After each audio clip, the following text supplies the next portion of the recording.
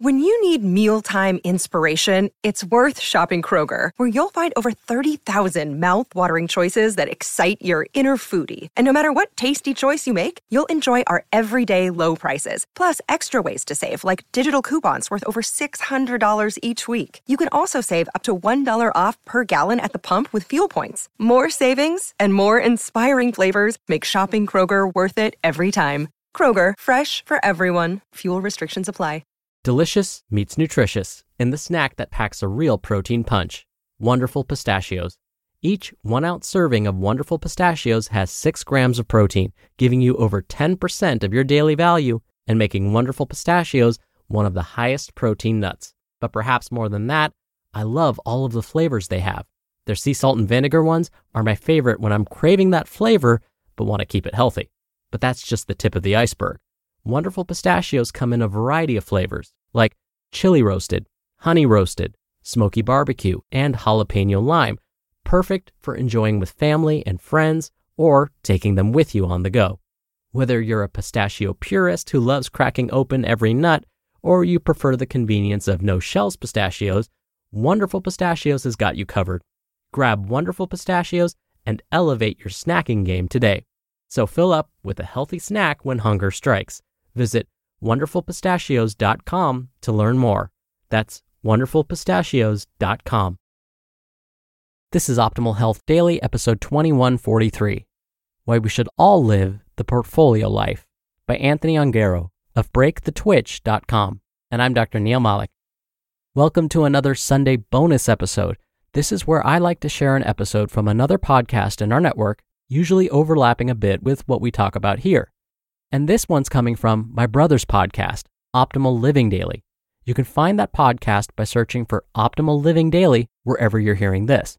So with that, here's my brother Justin, along with his commentary as we optimize your life.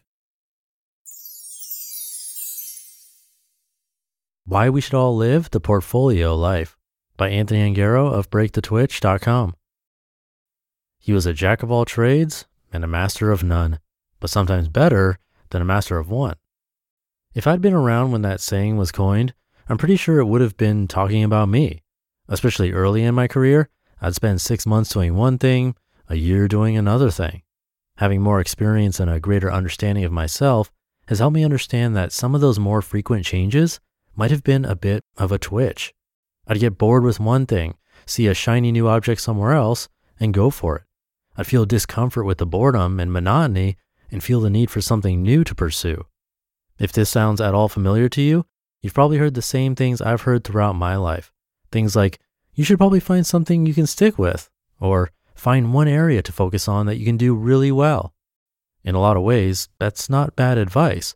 Specialization works well for a lot of people and has its merits too. While I've always had many interests, when it comes to career, there have been just a few recurring themes over the last 5 years or so. Right around when I started noticing these themes, I heard my friend Jeff Goins speak about what he calls the portfolio life.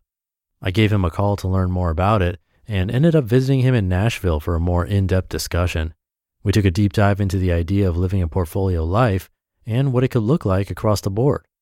The video in this post highlights my conversation with Jeff, and we're releasing the full 55-minute interview with additional examples and context for Break the Twitch members. I invite you to join us in the member community to access that and much more. Now let's get into some of the questions I asked Jeff. What are the basics of living a portfolio life? Living a portfolio life means you have multiple interests and can apply them in a variety of fields and contexts. We're all portfolio people, whether we realize it or not. After all, your life is made up of a portfolio of activities, all of which make you who you are. Being a portfolio person is also increasingly becoming more common and more of a necessity. When Charles Handy first coined the phrase portfolio worker in 1989, he predicted we'd have careers that would be made up of multiple jobs every 5 to 10 years in the future.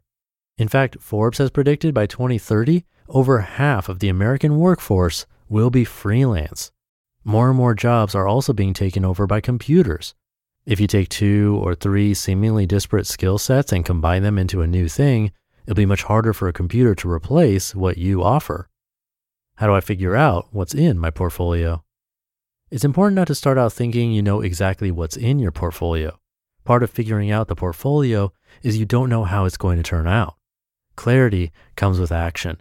You're either going to start really narrow and expand over time, or you're going to start really broad and figure out how to rein it in. If you keep investing in the right interests, something is going to emerge called your body of work. You won't fully understand what the mosaic looks like until you get to the end of a season or the end of life when you see how all the pieces fit together. How do you know whether to keep working on something or to let go of it? The best thing we can do is continue to be curious and to pay attention to the things we like. One of the most dangerous things for us to do is to settle too quickly on the thing you think it is. We may need to let go of something we've gotten a lot of attention for because there's something else that's a better fit. At the same time, we also need to be careful to not abandon something too quickly. The way we tap into our genius is to dance with it, balancing between knowing what it is and also knowing that you don't know what it is. What else is helpful when it comes to building a portfolio life? Part of being a portfolio person is being in a community of other people who are also living a portfolio life. Sharing and learning from others in a like-minded group can elevate us. It's important to have those different relationships in your life to help you make those hard decisions on when to add something, let something go, or stick with something. Remember that clarity comes with action, so don't wait to find out what your portfolio life looks like. Also be careful not to fall in love with any one piece of the process because it's all part of the process.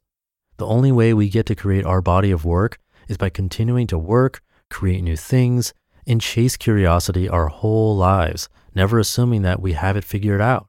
And at the end, you'll step back and look upon the mosaic of your life, which is your portfolio. After talking to Jeff, it was abundantly clear there's a benefit of being a master of some.